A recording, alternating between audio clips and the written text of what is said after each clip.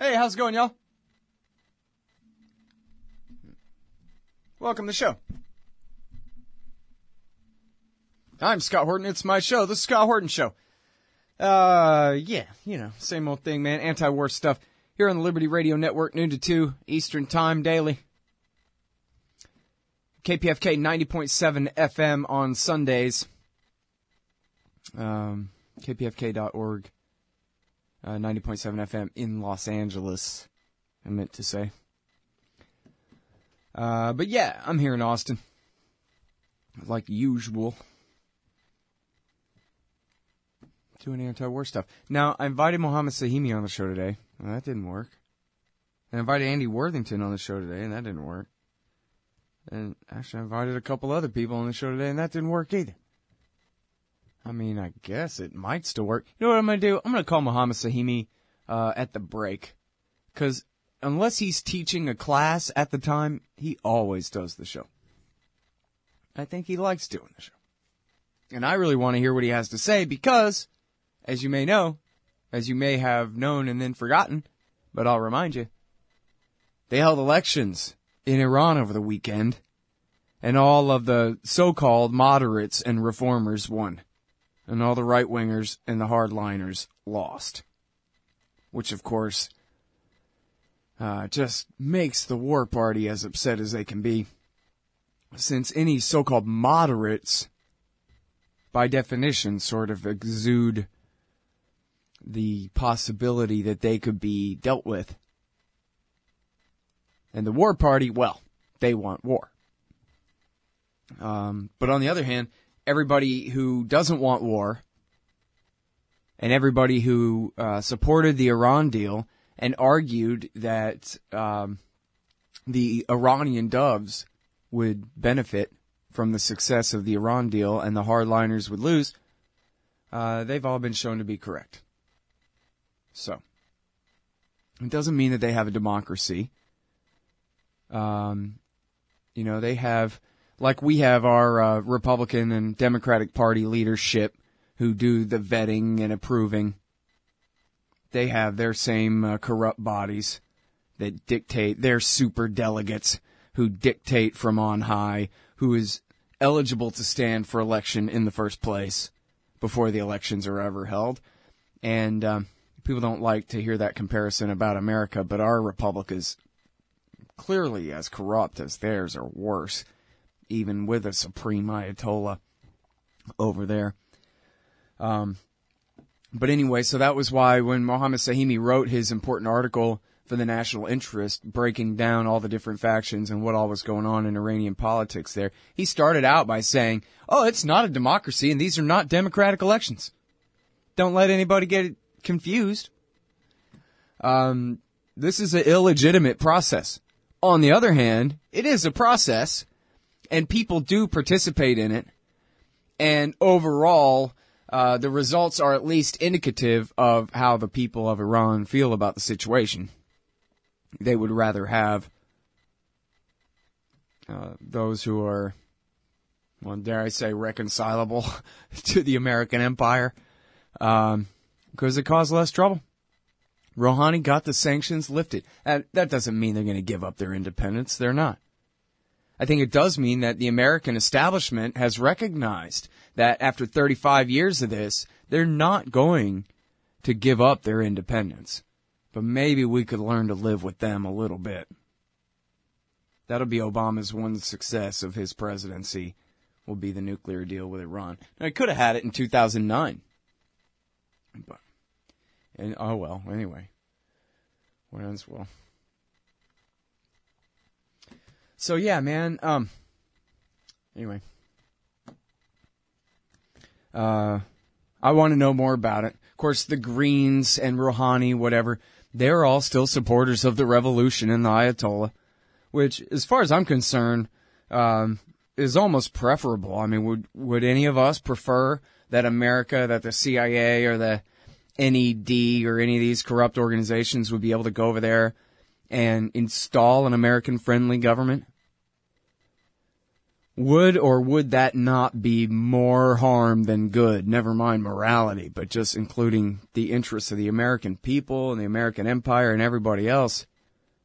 From the American empire's greedy, selfish point of view, wouldn't that still be biting off more than we can chew again? Wouldn't we have a bunch of blowback coming on down the line after that, just like the last time? The last 10 times. So, anyway. It's important here, and Sahimi had some things to say about this, that the Ayatollah is dying. All indications are that he has cancer, and that, maybe stage 3 or 4 are kind of out of control or something. I don't really know for a fact. I don't know if anybody does. And I'm pretty sure that's not just, a bunch of, Michael Ledeen and Daniel Pipe's ridiculous, Rafsanjani propaganda or anything like that. I'm pretty sure that comes from kind of official sources that they've acknowledged that he's had colon cancer and that he's undergone treatment for it. I don't know if he's in remission now or not. I don't know if anybody does, but and you know what? People can beat colon cancer and live for years and years, so I don't know exactly, but there's a very real possibility. And I think he even said, that was what Sahimi said, that he had even said that, publicly, that, chances are he's not going to be around much longer and he, would like to see this and that sort of political situation established before he's dead. That kind of thing. So anyway, I guess we'll see what happens here. Oh, won't we? Yeah, anyway, what time is it? Oh, good. Couple more minutes. Well, I'm going to introduce the subject for a moment. The biggest news is the ceasefire seems to be mostly holding. I got some musings along those lines. But before we get back to the Syrian civil war and what all is going on with all of that, I got some Coburn to talk about and some other stuff. I want to direct you toward my website, where if you look close, in the right margin there, you'll find a new sponsor. It's the Ciceronian Society. And, they are a society dedicated to the study of tradition, place, and, quote, things divine. And they're holding a big symposium that you guys are invited to. It's in Gettysburg, Pennsylvania, on March 10th through the 12th. It's a 2 or 3 day conference. Yeah, 2-day conference. And people will be basically reading their papers all about, let's see. Hans George Gadamer, Charles Taylor, Edmund Burke, Stanley Hauserwas, T.S. Eliot, Wendell Berry, Richard Weaver, G.K. Chesterton, Lord Acton, Leo Strauss, that's interesting, John Randolph of Roanoke, David Hume. And anyway, I know part of the bit he told me was, let's see, I don't have it in front of me, but Henry David Thoreau, someone's going to be reading a paper about Henry David Thoreau, and I don't have it in front of me anymore, guys. But anyway, it's a very high-minded sounding conference coming up here March 10th through 12th at Gettysburg College, the 2016 annual meeting of the Ciceronian Society. And the keynote address will be by Dr. Carl Trueman. And sounds very interesting. Apparently the guy that's the head of it is a fan of the show and likes learning about the corruption and the evil of the American empire. So, I guess he thought that maybe some of you guys would appreciate what he's got going on over there. It sounds interesting to me. There are times where I think it might be nice to live on the East Coast somewhere so I can attend such type deals. But then again, I don't go to events in Austin. So, I hardly even show up for Wednesday night skate night anymore. I'm so old. Anyway, check it out, man. It's Ciceronian.org. Just check out the link right there in the right margin at scotthorton.org. Right back in a second. Hey, y'all, Scott Horton here for WallStreetWindow.com. Mike Swanson knows his stuff. He made a killing running his own hedge fund and always gets out of the stock market before the government-generated bubbles pop. which is, by the way, what he's doing right now, selling all his stocks and betting on gold and commodities. Sign up at wallstreetwindow.com and get real-time updates from Mike on all his market moves. It's hard to know how to protect your savings and earn a good return in an economy like this. Mike Swanson can help. Follow along on paper and see for yourself. wallstreetwindow.com. Hey, Al, Scott Horton here. It's always safe to say that one should keep at least some of your savings in precious metals as a hedge against inflation. And if this economy ever does heat back up and the banks start expanding credit, rising prices could make metals a very profitable bet. Since 1977, Robertson Roberts Brokerage Inc. has been helping people buy and sell gold, silver, platinum, and palladium, and they do it well. They're fast, reliable, and trusted for more than 35 years. And they take Bitcoin. Call Robertson Roberts at 1-800-874-9760 or stop by rrbi.co. All right, y'all. Well, I accused Max Boot of being a former commie, but I was wrong, dude. I could have swore that he the Social Democrats USA like Gene Kirkpatrick in the 70s. I know I read that. Now that I think about when I read it, though, it was a long time ago, so maybe I really did get that screwed up. But boy, I could have sworn. But I'm reading his right web profile right now, and nobody does the neocons better than them, other than Jim Loeb. But right web, you know, they're good because they really focus on the neocons, not just all right-wingers, which is too big of a category. But apparently they quote him saying, I don't know if they're contradicting him on this, but they quote him saying that he was never a communist, a Trotskyite, or even a Democrat, that he was always a Republican, which would make him, more a fellow traveler of the neocons. I guess you could call him a later generation neocon in a sense, but not really. I guess that makes him just a con, just a right-wing nationalist like John Bolton.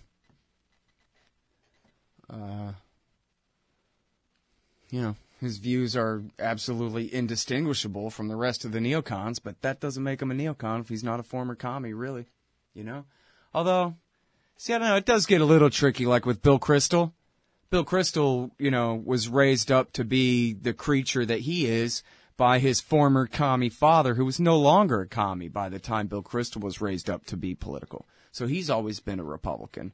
But then again, he's Bill Kristol. He's as neocon as you can get, and he's the son of Irving. So what do you do?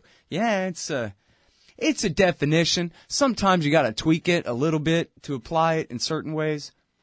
But I guess, I screwed up, dude, on Max Boot. I can say 1 million horrible things about Max Boot, but apparently he was not a former Trotskyite, Shockmanite, Social Democrats USA, pinko commie. He's just a Republican, which is just as horrible in virtually all the same ways, coincidentally. But anyway, all right. Sorry, need something to drink there. All right. Well, I screwed up. And the guy says to me, ? Really? I didn't know that. And then I Googled it, and then I saw I was wrong. I immediately fessed up to you, and I immediately fessed up on Twitter to the guy. Nope, I fucked up. Totally wrong. So, oh well. I'd rather admit it and get it right from now on than pretend I didn't get it wrong. Hey, my man! Mohammed Sahimi's going to be here in 40 minutes. How do you like that? Rad. Oh, good. He's got a new piece coming out, too. All right. Reply. Great. And send. All right. That is done. Okay. Now, in case you missed it, go to my website, scotthorton.org. In the right margin there, you'll see the new JPEG. Turn off your ad blocker. And you'll see the JPEG there for Ciceronian.org, the Ciceronian Society. Named after Cicero. It's like high-minded conservative, sort of, kind of, not really. I mean, Burke, but yeah, Henry David Thoreau. He's no red stater. So anyway, old smart stuff for old smart folk. And young smart folk who are interested in old smart stuff. The Ciceronian Society, check them out if you live anywhere near Gettysburg, Pennsylvania. You can get there March 10th through the 12th. They're doing this awesome symposium, people reading brilliant papers to each other. All right? That sounds like a cool thing, man. One day, I guess I'm just gonna, like on The Sopranos, where dude finds a giant bag full of cash in the hedge, or a car drives by and just throws it out the window, and he's like, "Hey, look, $70,000 or whatever." Yeah, one day that's gonna happen to me, and I'm gonna have $1 million in a Learjet, and I'm just gonna fly around and go wherever I want. Until then, I'm just gonna, recommend you guys go places if you can. Ciceronian.org. Again, look for the link in the right margin on the site. All right, now the ceasefire. Violations reported, but Syria ceasefire mostly holds. Russia grounds planes. Now, there were a few reports on Twitter last night that Russia was still bombing al-Nusra. Or somebody. Both Syrian rebels and government allies reported multiple ceasefire violations over the weekend, blaming the other side for all violations. But by and large, the ceasefire held through the weekend, with fighting enormously down from pre-ceasefire levels. Russia announced late on Saturday it's grounding all its warplanes in Syrian territory, despite the ceasefire allowing them to continue attacks on ISIS and al-Qaeda targets, saying they didn't want there to be any mistakes to threaten the truce. I wonder how long that'll last. The rebels also say they're going to stick to the ceasefire for the time being. They also intend to complain to the UN about Russian violations, and also complain about the U.S. not keeping them more directly involved in the negotiations. Well, that's absolutely freaking amazing. I don't even know what to make of it, kids, at all. I mean, I know I'm repeating myself, but it makes sense to me that when Putin tells Assad that, hey, I want a ceasefire and I would like you to communicate my wish to Hezbollah and, the Badr Brigade and your other Shiite allies that are there helping you, please, that they can get that done. That makes sense, right? But the CIA has that much control over Arar al-Sham that they can just turn him off like that? And I guess, a lot of it is unclear, right? To what degree is al-Nusra going along with this? I would have thought that al-Nusra would be still fighting and that most of Arar al-Sham would peel off with them. Guess everybody would like a respite from bombing for a few days if they can get one. Interesting that the Russians are at least saying that for now they're going to hold back and not even bomb the Islamic State or al-Nusra. Maybe the Americans convinced them to give Arar al-Sham time to split away from al-Nusra. And, I ain't trying to be naive here. I've been covering the CIA support for the terrorists in Syria since 2011, as many of you know. I ain't saying that. I am surprised by what, the seeming degree of control over these guys. Training them and arming them is one thing. Telling them what to do is something entirely different. Telling them to stop fighting, and then they say, okay. How'd they do that? Did anybody report on how they did that? We promise to give you a lot more guns later if you'll stop fighting for a couple of weeks here? Or what?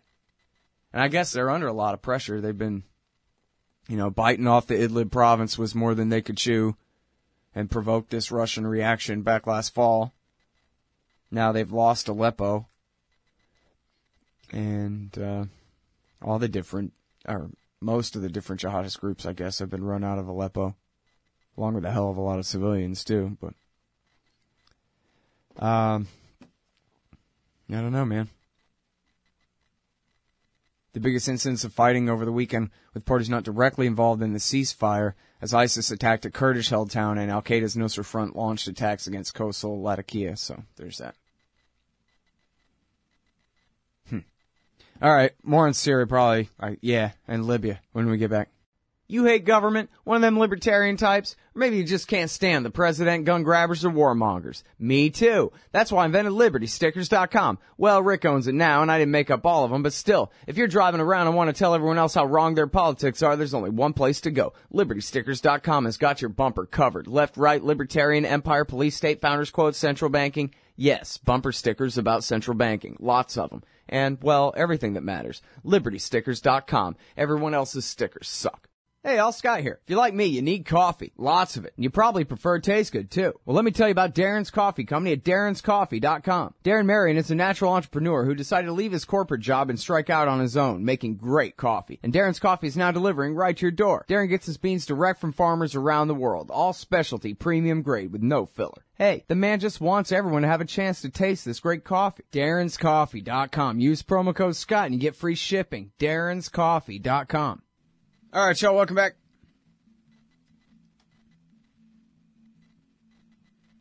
I'm Scott Horton. It's my show, The Scott Horton Show.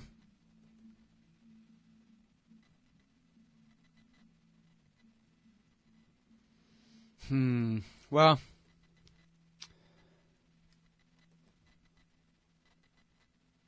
guess Iraq War stuff, Islamic State War.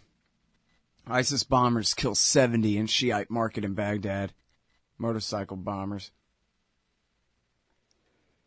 But then, on the other hand, I read this piece by Patrick Coburn. Is it on the site today? It's already on the site. Wait, I gotta get it for you here. Patrick, where are you? Where the hell is it? I thought it was on the site. Oh, it's up in the top news section somewhere.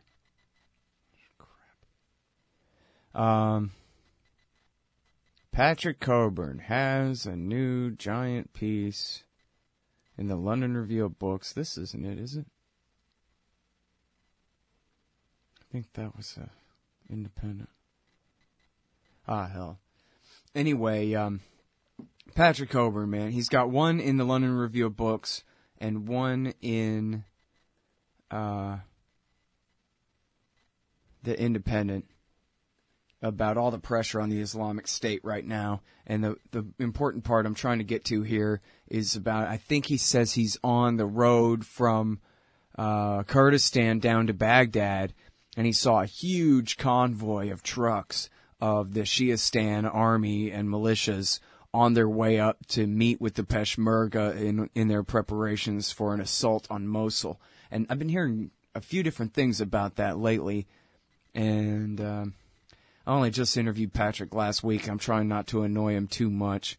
Didn't I ask him about what was going on up there in Mosul? I think he had written last week or 2 weeks ago that he didn't think they were really ready, but something tells me that they're going to try to attack Mosul here pretty soon.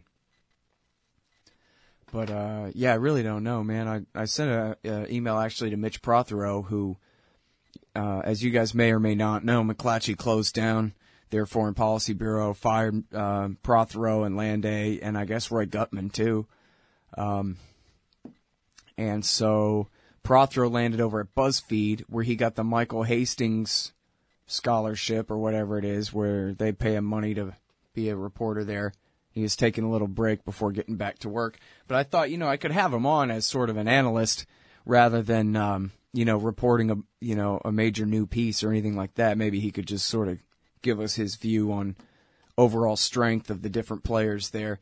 Of course, in real life, you can't do better than Patrick Coburn and his piece. Let me find his piece for you here. I have it in my email. A friend sent it last night. London Review of Books. End Times for the Caliphate. That's the article. lrb.co.uk. lrb.co.uk. End Times for the Caliphate. And another thing that Patrick talks about in here is the creation of the Syrian Kurdish state and the precarious position that they're in. Right now, of course, America is supporting, and Russia too, are working together, well, at least side by side, sort of like America and Iran in Iraq, right? Working side by side with the Russians to back the Syrian Kurds against the Islamic State. But once the Islamic State is gone, you don't have to be a student of Henry Kissinger to see what happens next. America stabs them in the back and leaves them high and dry to the tender mercies of the Turks. And after all, I don't know, at some point here the Russians are going to leave. Once the Islamic State is defeated and Damascus is secure, I mean, the Russians just don't have the money to keep this up for years on end, American style, right? So, this new state of Rojava is what they call it. Is it a state? It's a Bookchinite area They're trying to be stateless, but they kind of got a state. They're at war, and they're backed by both opposing major powers in the war. You know, I keep thinking about my interview with Tom Woods the other day. I don't know if you guys ever heard that or not, but it was really bad, and I actually listened to the first part of it, and actually quit after about 10 minutes. I got distracted. I had other stuff to do, but it really wasn't going well. And the way that I blew it was he asked me, the first question was, break down first, just tell me who's on whose side. And then I went straight into the backstory. And what I totally should have done was try to do who's on whose side. This is the same as the last speech I gave in Fort Worth. That's how it didn't really work well. But I tried to start with America's backing this side here and this side here and this side here. And it's supposed to be a ridiculous, confusing mess where you're laughing by the end of it because of how completely ridiculous it is. And, you know, even if you're not exactly sure, you can pretty much take my word for it when I tell you that, yeah, America still backs the Badr Brigade under the El Salvador option plan of 2005 in Iraq, while we're still backing the Kurds and the Mujahideen against them in, I guess not the Kurds, just the Mujahideen in Syria against them. The Kurds they want independence from Assad, the Syrian Kurds. They want independence from Assad, but they don't support his overthrow. And they've been fighting against the CIA-backed Mujahideen too. Anyway, like you see, that was what he asked me, and that's what I should have said, was it's the axis of Saudi versus the axis of Iran. So, it's USA, Saudi, Qatar, Turkey, Jordan, less so, and Israel on one side, and it's Russia, Iran, the Syrian government, Hezbollah on the other side, and with the Kurds all stuck in the middle, and with the Mujahideen being used by the American side, but also being set up to be all stabbed in the back and destroyed too. And so that was the stories from last week. Was Nancy Youssef, the great Nancy Youssef, had a piece about the Badr Brigade fighting against the Mujahideen. That's the Iraqi Shiite militia fighting against the Mujahideen and for Iran and Hezbollah and Assad in Syria. And then BuzzFeed came out with a piece about the Kurds that are backed by the Pentagon and the Special Forces and Russia fighting against the Mujahideen, I guess Ahrar al-Sham and other, associates of Al-Qaeda there on the other side. And they got the great quotes from the Bin Ladenites saying, well, I don't understand American politics, man. What the hell is going on here?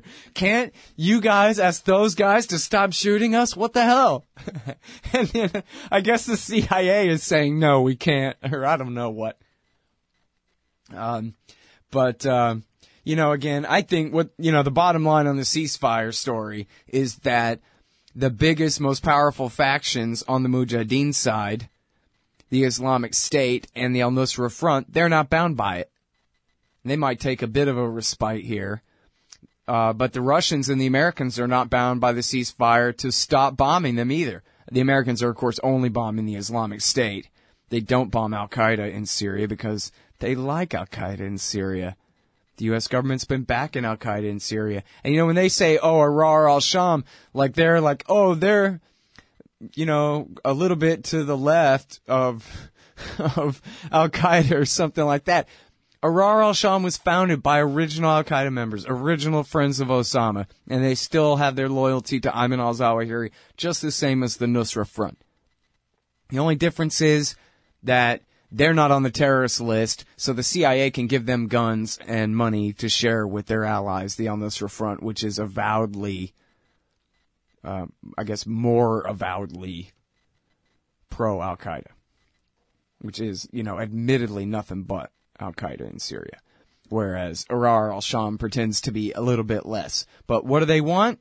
They want suicide bombings and head choppings and eventually a caliphate just like the Islamic State. They just want it eventually instead of now, and they want it under their own control instead of this guy Baghdadi's, who's from a more Iraqi-dominated faction. But anyway, if you want to get, really confused and then straightened out about what the hell this mess is about, read Patrick Coburn, man.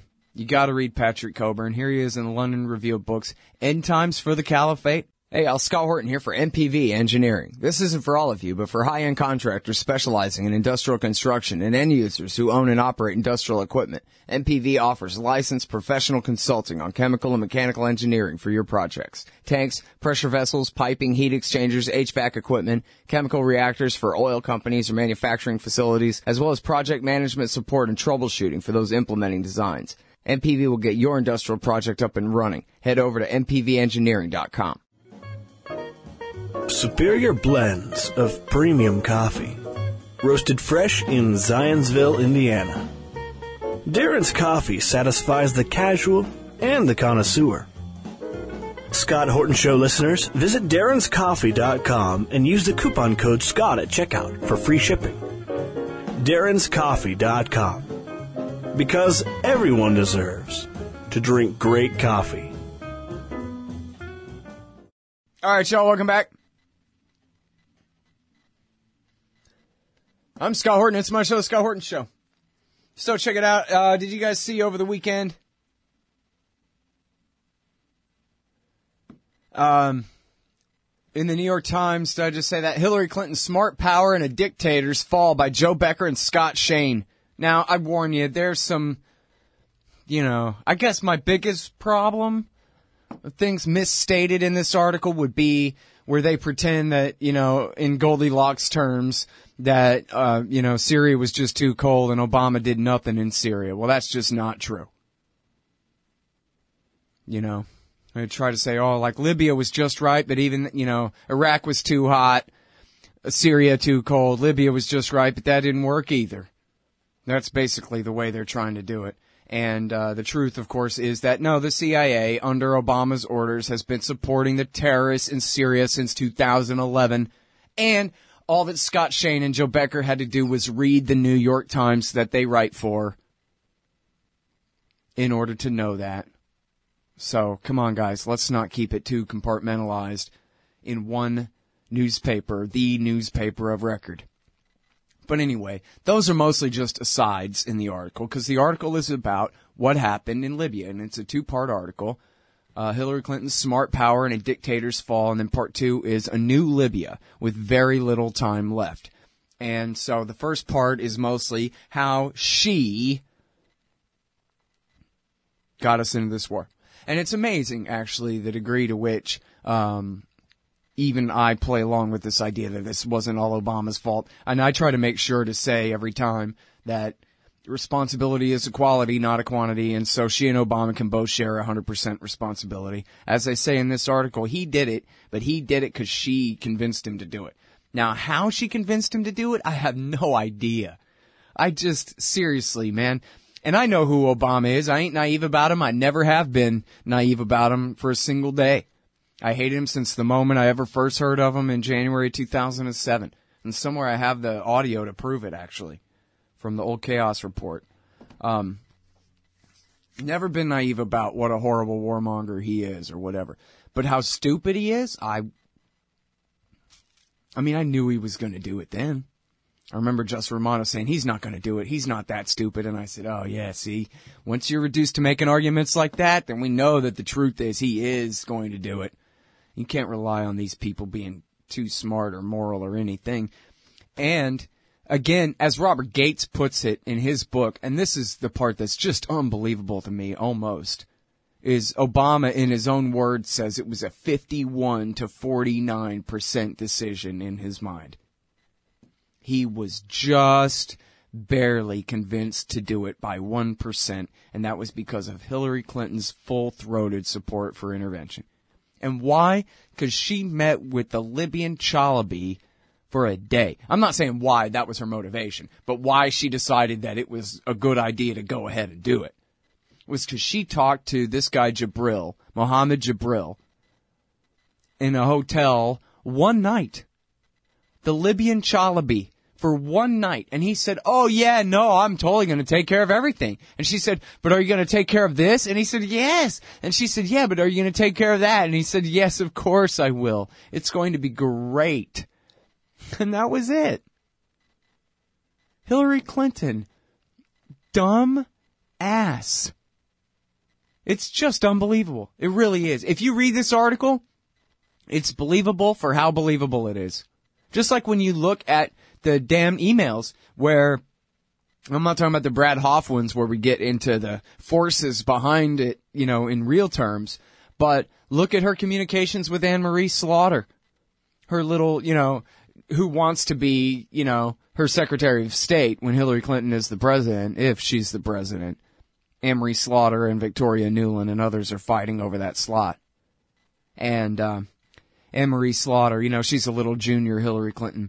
And she wrote, "Oh, bravo to you for convincing the president to do this to save the people.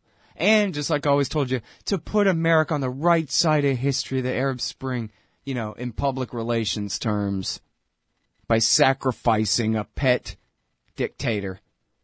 And then Slaughter, she tries to back down in this article and claims, and they don't verify this, they just claim it too, that she had turned halfway against the war after the start of it and said that they should compromise and keep one of Gaddafi's sons. I don't remember that. As Donald Trump himself put it, once the war started, which he supported, he demanded the war be started to save the poor people there. And then he said, once it started, that we gotta get rid of Gaddafi now or else America will have a black eye and look like a wimp if they start a war, but don't back all the way down. As far as I'm concerned, that may have been, Hillary Clinton might have heard him say that and decided that, yeah, he's right. There's no way we can back down now. Even Donald Trump is saying that. Once you start a war against somebody, you've got to sodomize him with a bayonet and shoot him in the back of the head and laugh about it. Or else you'll have a black eye. Trump turned against the war 5 months into it. But before it started, he demanded a war in Libya. Oh, to save the poor people. As though any of these lies were true. That Gaddafi had all of a sudden raised an army that he never had before and gave them all Viagra so that they could rape every woman on the way to Benghazi. What a joke. People are so stupid for believing in that. And you know what's most notable about the Libya war back when it happened was no one even cared. It wasn't even really a big news story very much, except when they fought about it in the Congress a little bit. Because liberals didn't want to pay attention to the fact that their hero Barack Obama was mass murdering people, and in fact that he and Hillary were the Grand Dragon and the Grand Wizard of the Ku Klux Klan, respectively, leading racist mobs in massive pogroms against black Africans in Libya. Boy, you don't want to see that on TV. Barack Obama, the Grand Dragon of the Libyan Klan, as black men are hanging from their necks, as their women are being rounded up and mass raped. Really? Not like fake lies about Viagra, but really in real life as a consequence of a policy based on lies about armies mass raping with Viagra? Yeah. And our guy David Enders was there, and I talked to him on this show, and David Enders went and he had interviewed the ladies in the refugee camp himself. Hillary's terrorists come every night and rape them. They wiped one town, I always have a hard time memorizing the name of this town, that was predominantly a black African town that they just wiped off the face of the earth. Nobody knows. I don't know if they're all dead or what percentage of them were massacred and which percentage of them were just, ran out of town. But anyway, yeah, there's something you don't hear too much coverage of. And I guess the conservatives wouldn't want to give Obama any credit for that. That's why they only complain about one day at Benghazi. One day at Benghazi when an ambassador got killed, they're so concerned about. But the entire war is perfectly fine. You think there's a ceiling on the number of dead innocent people that conservative Americans and the Republican Party can put up with? Yeah, don't make that bet. But they wouldn't want to give Obama the credit. So most Americans paid very little attention to the Libya war. They're hardly concerned at all. And the place is a complete wreck. And you got to read the thing. I really need to get in the habit of using my little highlighter add-on here to take notes when I read these long articles so I have them for later. Or just jot them down. I can't really remember anything very important in here. Any real important quote. I mean, I guess this is part of it. Like, and this sounds like it's just cover. I'm not saying it's, and maybe it is even meant to be a limited hangout in a way. Obviously, there are huge interests at stake in a war like this. But for how the actors involved convince themselves to do it, I think this is relevant. Anne-Marie Slaughter says of Hillary Clinton, she has repeatedly spoken of wanting to be caught trying. In other words, she'd rather be criticized for what she has done than for having done nothing at all. Oh, she's very careful and reflective, Slaughter said. But when the choice is between action and inaction, and you've got risks in either direction, which you often do, she'd rather be caught trying. Right? Straight out of that old sitcom, Yes, Prime Minister. Something must be done. This is something. We must do it. That's it. Simple as that. Rather turn the world upside down. Rather fight a war for Osama before his body even hits the ocean floor. Or the ground in the Hindu Kush, whichever. Probably throw it out of a helicopter. In pieces. Maybe. Hey, Al, Scott here. The Ciceronian Society is an interdisciplinary group devoted to the timeless themes of place, tradition, and things divine. You are invited to their 6th annual conference to hear 2 days of papers on important thinkers, from Plato and St. Benedict to John Locke, Hayek, and Henry David Thoreau. The conference is March 10th through 12th in historic Gettysburg, Pennsylvania, less than 2 hours from D.C. and Baltimore. Register at CiceronianSociety.com. Hey, I'll check out the audiobook of Lou Rockwell's Fascism versus Capitalism, narrated by me, Scott Horton, at Audible.com. It's a great collection of his essays and speeches on the important tradition of liberty. From medieval history to the Ron Paul Revolution, Rockwell blasts our statist enemies, profiles our greatest libertarian heroes, and prescribes the path forward in the battle against Leviathan. Fascism versus Capitalism by Lou Rockwell for audiobook. Find it at Audible, Amazon, iTunes, or just click in the right margin of my website at scotthorton.org. Oops.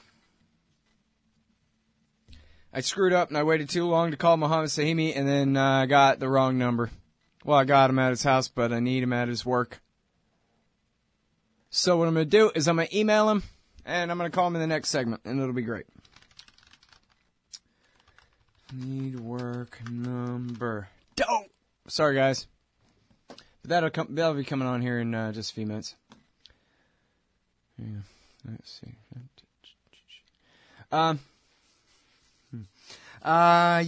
So NYT 2-parter on Libya. Okay, read it. It's worth your read. Okay, it's worth looking at.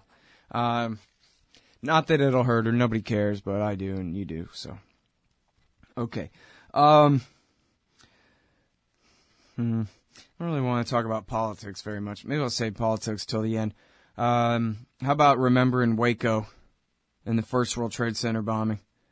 Both of their anniversaries, I guess. The World Trade Center bombing anniversaries yesterday, Waco the day before that.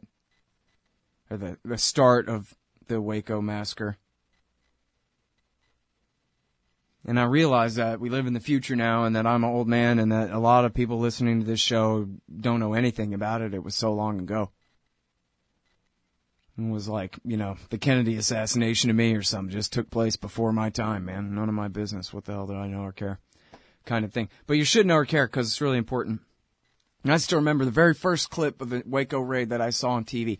And it was all the ATF's, stormtrooper SWAT guys on the roof of the building, kicking in the window, going in there.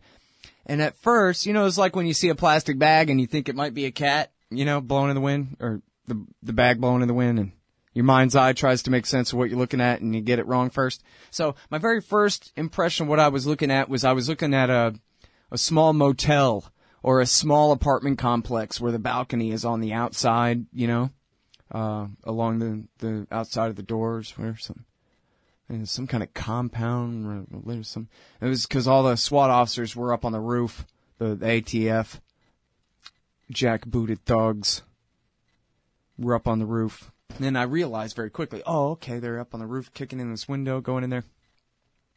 The clip they showed. And I'll never forget the 51 days of demonization of the human beings, the Texans, inside that plywood house that they try to refer to as some kind of, military station, command bunker, inside the compound. And it's just a bunch of women and children. A break-off group of the Seventh-day Adventists. Not too much more end-timesy than the average, very evangelical Christian. A bit more end-timesy than that, but not by too much. And anyway, it was not a Charles Manson or Jim Jones cult. They were not stockpiling weapons to hurt anyone with. They had a gun business. And if you remember the propaganda from back then, but you never, looked into it after that, then you wouldn't even know. They had a gun business. You want to know a funny anecdote from the Waco massacre story? The morning of the raid, when the cops came at 9 o'clock in the morning, on a Sunday morning. Maybe it was a Saturday, actually, now that I think about it. Anyway, there was a guy named, don't let me forget his name now. Frank or Fred? Hell, I'm old. But one of these guys, one of the Branch Davidians, had left that morning in a dually pickup truck, like a Ford F-250 or 350, or a Dodge, kind of full-size truck with 4 wheels on the back. So, full-size bed, work truck, pulling a U-Haul trailer. Oh, and I meant to say, the dually truck had a camper shell on it. And then he's pulling a U-Haul trailer. Both the bed of the truck and the U-Haul trailer were full of rifles. Hundreds and hundreds and hundreds of rifles. 90% of the Branch Davidians' so-called stockpile of weapons. And the reason that he left that morning wasn't because they knew there was going to be a raid and he was ski-daddling and hightailing it out of there in order to not get in trouble. He was just driving down to Austin to go to the gun show at 290 and I-35 in the old Best building to sell his guns. Because, like, tens of thousands of other Texans, they had a legitimate gun business. Buying and selling guns on the open market. Simple as that. They would have had you believe that Branch Davidians were arming up, raising up an army, preparing to invade Waco. I guess like Gaddafi in Benghazi, gonna hunt down and kill every last man, woman, and child in the town if we don't stop them. And worse than that, they refused to come out for weeks and weeks and weeks on end, while the housewives of Austin, Texas were trying to get back to their soap operas and game shows. And that, after all, ladies and gentlemen, was the Branch Davidians' real crime.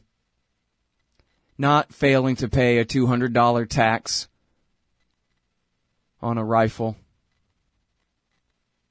Not burning their own children to death. Which they didn't do. That was a sarcastic kind of a thing, paraphrasing a false accusation against them, of course. Their crime was interrupting Bob Barker and Days of Our Lives. And so the people of Texas, the people of America, the housewives especially, willed them dead. Dead, dead, dead.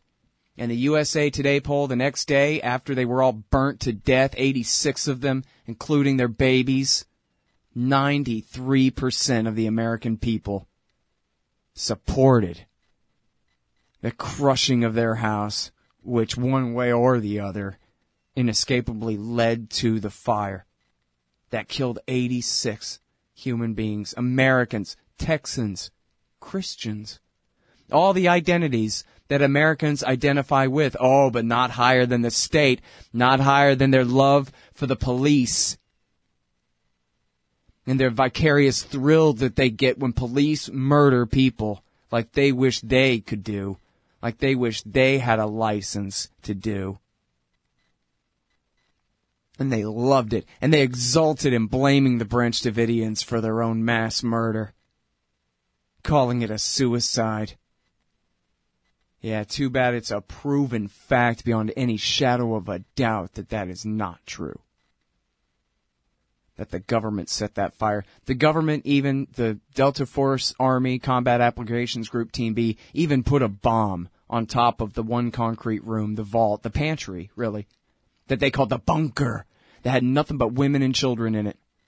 And they bombed that room, and the ones who hadn't already suffocated or been poisoned to death or baked to death by the heat were crushed by the falling concrete on their skulls. Because The Price is Right, man. Because I'm trying to watch The Price is Right here, everybody.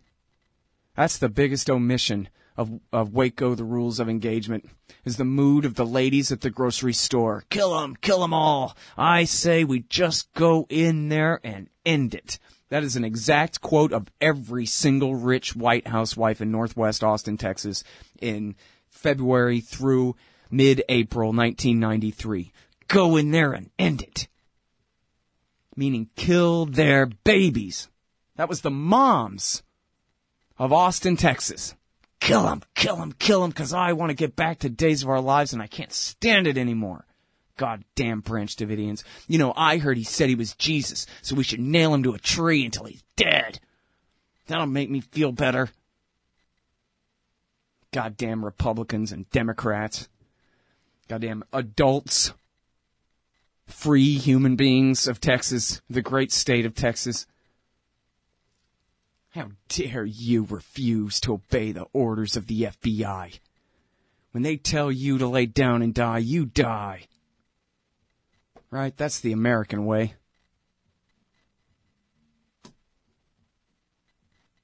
I mean, isn't it? Yeah, it is. Hey, Al, Scott Horton here to tell you about this great new book by Michael Swanson, The War State. In The War State, Swanson examines how Presidents Truman, Eisenhower, and Kennedy both expanded and fought to limit the rise of the new national security state after World War II. If this nation is ever to live up to its creed of liberty and prosperity for everyone, we are going to have to abolish the empire. Know your enemy. Get The War State by Michael Swanson. It's available at your local bookstore or at Amazon.com in Kindle or in paperback. Just click the book in the right margin at scotthorton.org or thewarstate.com. Hey, Al, Scott here. First, I want to take a second to thank all the show's listeners, sponsors, and supporters for helping make the show what it is. I literally couldn't do it without you. And now I want to tell you about the newest way to help support the show. Whenever you shop at Amazon.com, stop by scotthorton.org first, and just click the Amazon logo on the right side of the page. That way the show will get a kickback from Amazon's end of the sale. It won't cost you an extra cent. And it's not just books. Amazon.com sells just about everything in the world, except cars, I think. So whatever you need, they've got it. Just click the Amazon logo on the right side of the page at scotthorton.org or go to scotthorton.org/Amazon. And the United States of America has got to continue to take the lead. And so in Afghanistan, yeah, we're making progress. Does that mean, that we're, it's over? No, it doesn't mean it's over. We're in a long struggle, as I've told you many a time, against these jihadists. You defeat them ultimately by the advance of democracy. See, this is an ideological struggle. These aren't isolated law enforcement moments. We're dealing with a group of ideologues who use asymmetrical warfare, that means killing innocent people, to try to achieve their objectives. And one objective is to drive us out of Afghanistan, Iraq, the Middle East, or anywhere else where we try to confront them. And so, look, is it tough? Yeah, it's tough. Is it difficult? Absolutely. Is it worth the fight? In my judgment, yes, it is. It's hard work, but we're making progress, everybody. Yeah, I love that. Yeah, they're trying to kick us out of all the places where we're trying to confront them. Oh, they are, huh? And who was where first? Boy, what a tough one to try to figure out. Let's see. Ronald Reagan used to take the money right out of my dad's paycheck and give it to the terrorists. And then America occupied Saudi Arabia permanently. And then terrorists started attacking the United States. God damn, it's so difficult to figure this out. Not one of these Al-Qaeda terrorists that attacked the United States from 1993 in the first World Trade Center attack all the way through September 11th was from Iraq, Iran, or Syria. They're all almost entirely Saudis and Egyptians and Yemenis. Why? Because we support their governments that torture and murder them. And there's George Bush admitting it. Cause and effect. He tries to, pretend that it's the other way around, and yet he's conceding in his own half-assed argument there, isn't he? Sure does sound like it to me. All right. Hey, man, if you guys want to do calls, call in, because I can't get a hold of Mohammed Sahimi because I got the wrong number for him. So, but if you guys want to call in the show, talk about politics or talk about the wars or whatever you want, man, the number is 512-271-4836, 512-271-4836, and then, I guess I should copy and paste that in the chat room for you guys. Grab a pen and write on your hand or something. 512-271-4836 if you want to call on the show. I'm going to talk about Trump and the Klan thing. Yeah, it was kind of a setup, but not really. And what an easy setup.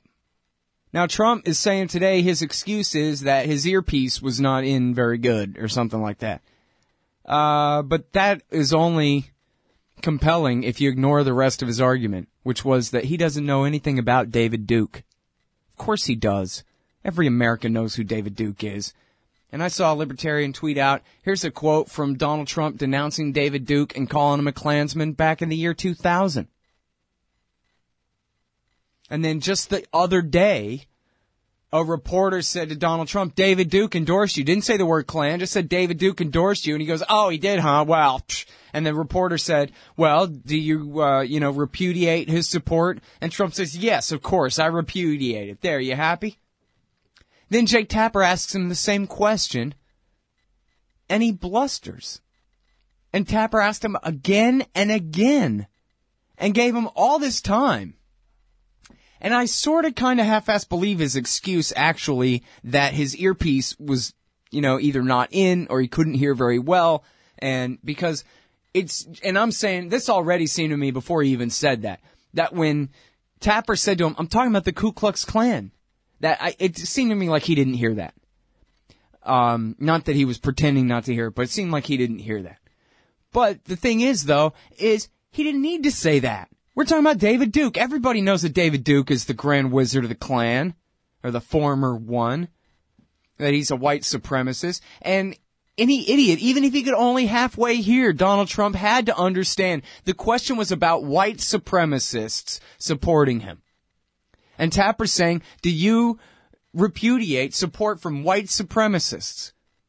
And he's saying, well, I don't know which groups. I don't know which ones you're referring to. Send me a list of the groups, and then I'll go through and I'll repudiate them one by one if I feel like it or whatever. But the question was not about groups that others say are white supremacists.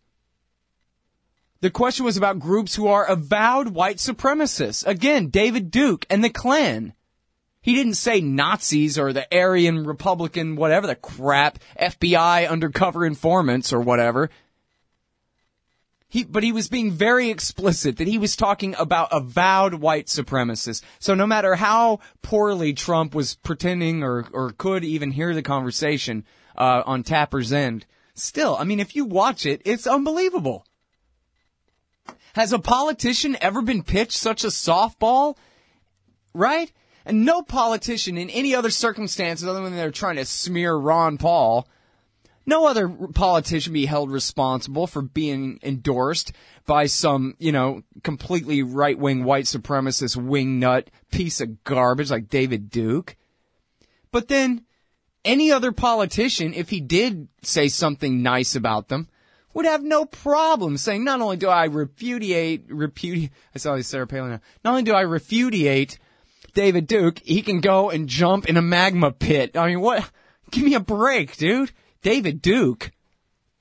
Tell you what, David Duke, go and drown yourself at the bottom of the ocean, and then after you're dead, then I'll start listening to the things that you think. How about that? Is that difficult to conjure up? So now he says, well, I just couldn't hear well, and I think the thing is that he's calculated that he can excuse himself later, but he doesn't want to absolutely tell the right-wing white supremacist. I mean, and that's to the right of the right. I'm not trying to smear all right-wingers as white supremacists. But I think, he appreciates their support. And he doesn't want to tell them to go to hell. and how he made the business or political calculation that that's worth the trade-off, I swear to God, I can't understand it. I mean, the guy's an asshole, and I'm sure he's a racist. You know, his father was arrested in 1927, at least accused by the cops of being part of a KKK brawl back in the day. So maybe it's a proud heritage in his family. Did you realize there was a big Klan presence in Queens in the 20s? Why not? But anyway, on the not flip side of that, some other point to make about the Trump thing is he's no Bob Byrd. That's true. Byrd, although, you know, at least apologized and you know, said he was sorry he was ever in the Klan or whatever. He was a horrible guy anyway, but the other thing is, here's the thing about Trump that's it's almost like it's I got kind of a reverse 9/11 truth or conspiracy theory going on here, where I think the neocons have all been bought up by Donald Trump, and that he's paying Jonah Goldberg and Jennifer Rubin and the rest to attack him because it makes him look like a good person being attacked by the neoconservatives. Either that or are they so dumb they can't tell that that's how we feel about them, the neocons?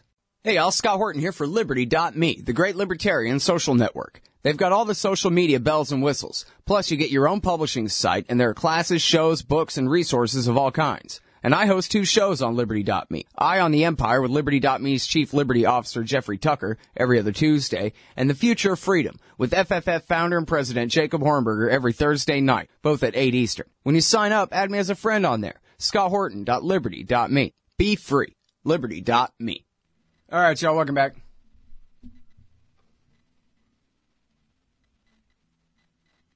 It's my show, Scott Horton Show. In the chat room, I'm called a dipstick. That's a good one, dipstick. I like that. Duke hadn't been a Klansman for 40 years. Yeah, I said former. But so what? Everybody knows he still loves them and they still love him and he speaks for them and there's no daylight there. And what are you saying? He's no longer an avowed white supremacist? Give me a break. No, what's the point of that even? Like there's some huge distance between the two on what issues? Anyway. But more to the point, what's hilarious is watching the neoconservatives and the Republican Party establishment completely panicking and flipping out about him. And they won't stop attacking him for refusing to release his tax returns. Is that what they really think they're going to hurt him with? A bunch of government employees complaining that this businessman hasn't been robbed enough by the IRS? And that's going to appeal to that sense in who? I mean, maybe some Democrats, but they're not the ones voting in the Republican primaries. They think that are they even asking themselves, what would it be like to be kind of a broke-ass right-wing, conservative, formerly employed kind of white-collar Trump supporter, and hear Jonah Goldberg and Mitt Romney attacking, and Jennifer Rubin attacking Donald Trump for not paying his taxes. It is. It's like a false flag attack, like all the neocons work for Trump now. Hey, Jonah Goldberg, go out there and oppose me some more. Hey, Jennifer Rubin, go out there and tell the people why I'm not reliable enough when it comes to the issue of starting more wars for you. I mean, if I was Donald Trump, I'd be paying these neocons for their opposition. And can they really be, whatever, I understand how confirmation bias and these kind of things work, but can they really be so deafblind and stupid that they don't understand that people hate them? Donald Trump is not a true conservative. Conservatism being defined as loyalty to the Bush family and whatever mass murders and spending they commit to. What? Commit to. That's exactly what the American people want to hear, is a bunch of people they hate saying he is not truly one of us. And they're saying, yeah, I know. That's why we like him. And the Republicans go, well, we think he probably didn't pay the IRS enough. And the conservative rank and file are just going, or the Republican rank and file, whatever you call them, are saying, yeah, we're voting for him, not you. And they can't understand that? I mean, this is not calculus, like they always say in D.C. This is simple arithmetic. You know, did I already say this about how I was reading at the National Review, how they're saying, we did everything we could to try to stop Obamacare, guys. Please don't be mad at us. We really tried. And there's no reference to, we know you hate us because of the Bush years. We know you hate the Republican Party leadership and establishment when they controlled the presidency, both houses of Congress, and the Supreme Court, and accomplished none of your goals other than passing more Medicare spending and launching extra wars. They don't even recognize that people remember that, yeah, the crash happened when George Bush was still in power, dude. That was when they lost their job because they were sitting at home without a job the day they watched Obama get sworn in. And the conservatives are saying, no, man, you know, this Trump is insufficiently loyal to the legacy of George W. Bush. How dare he? So, if we had to measure these things by enemies only, then I guess we'd have to support him. But unfortunately for him, we don't. But it sure is something to see, though.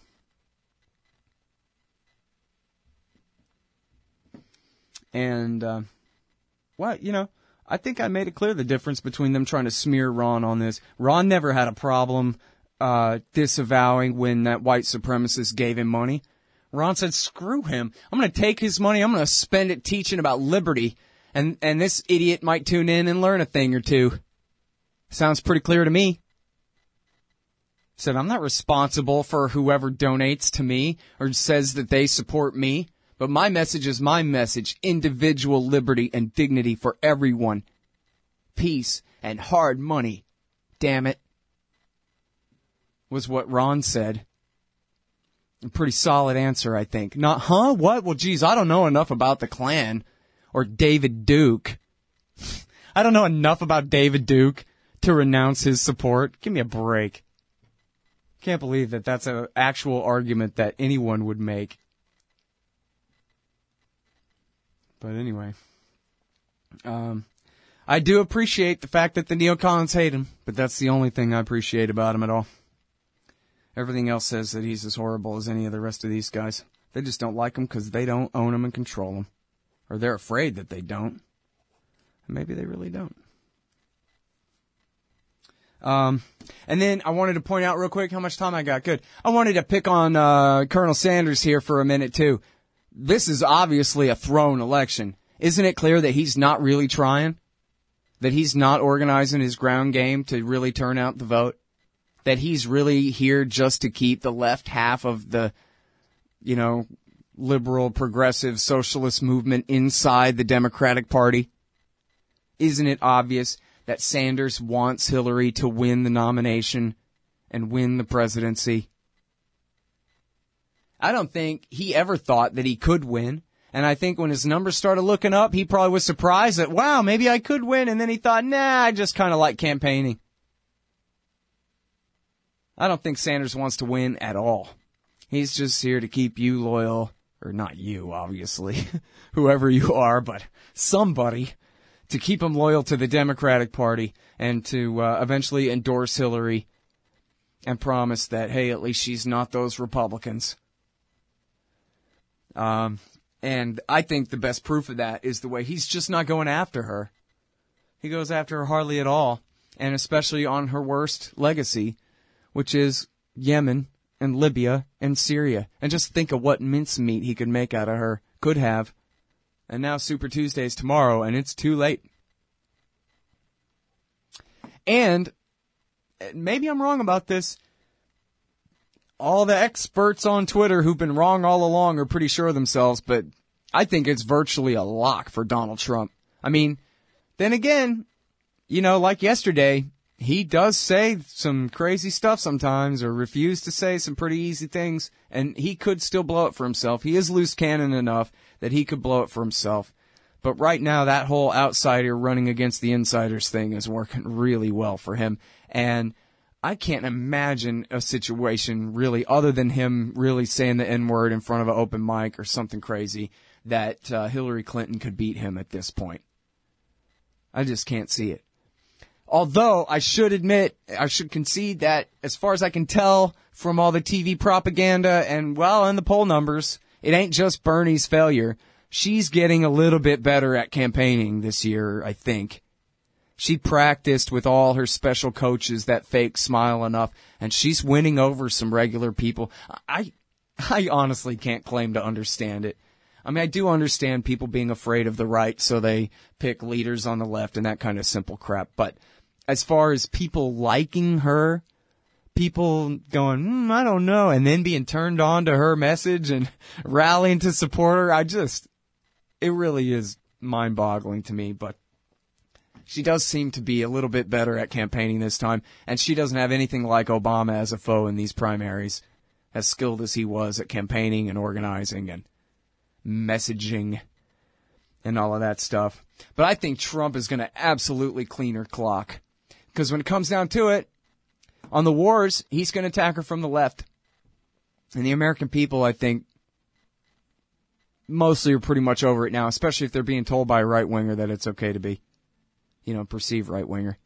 And it's going to really hurt her with her base. And that's just one thing. The other thing is, she's under criminal investigation right now, which is kind of something. Hey, all, Scott Horton here to tell you about this great new ebook by longtime Future Freedom author Scott McPherson. Freedom and Security, the Second Amendment and the Right to Keep and Bear Arms. This is the definitive principled case in favor of gun rights and against gun control. America is exceptional. Here the people come first, and we refuse to allow the state a monopoly on firearms. Our liberty depends on it. Get Scott McPherson's Freedom and Security, the Second Amendment and the Right to Keep and Bear Arms on Kindle at Amazon.com today. All right, I'm Scott. It's my show. The spotlight today on antiwar.com is by David Stockman, and it's called The Donald, for good or for ill, or the bad and the good, or whatever, something like that. And he goes into, he's an anti-establishment guy, and he's killing the establishment, and that's to be admired, and boy, there are a lot of horrible things about him. And really no principle. No understanding of free markets or any kind of thing, man. At least he hates a lot of the same people we hate. I don't know. But then he picks on the weak, too. Always happy, gladly willing to scapegoat Mexicans and Muslims and people no political power whatsoever. I got a real problem with that. Picking on Jeb Bush, by all means. I mean, seriously, stomp his head on the curb. Literally, Donald. And I won't mind. Pick on the strong. Be as the meanest son of a bitch you can possibly be when you pick on people with power. And I will sit here literally laughing my ass off alone in a room all afternoon, as I did when Jeb Bush was still in the campaign. And God, I miss him for that. But yeah, love and bullying the weak. Isn't that George W. Bush? Petty, cruel, little bastard kind of a way. I don't like kind of that too well.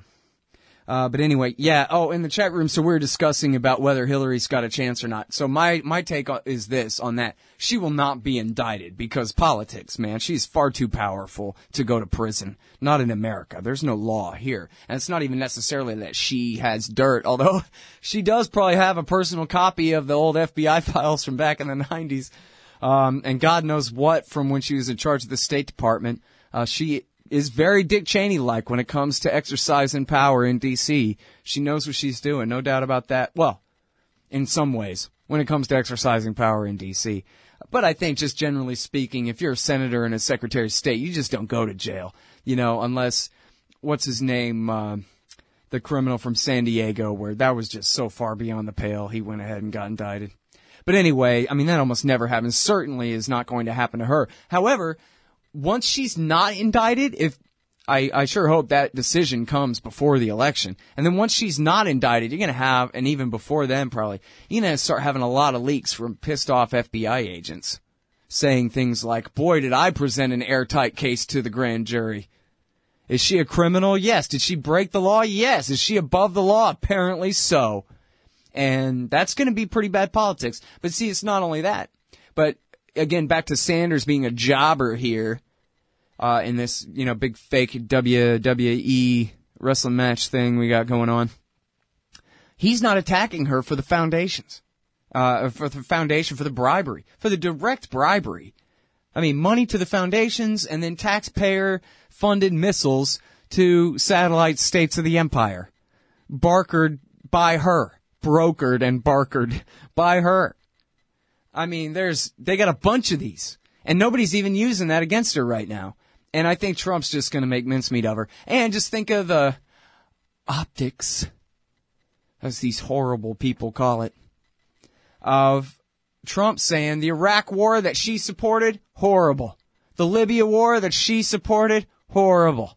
The half regime change in Syria, just look what she's done. And he said before, Hillary Clinton and Barack Obama created the Islamic State. And you know what her response was to that? Well, I'm just going to not address Donald Trump right now.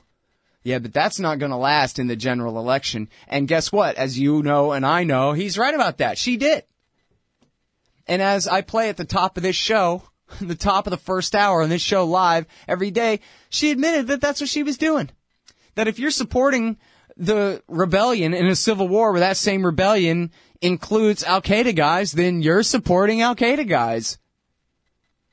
You could take that clip from CBS News from 2012, a year into the project, and call it a confession if you want.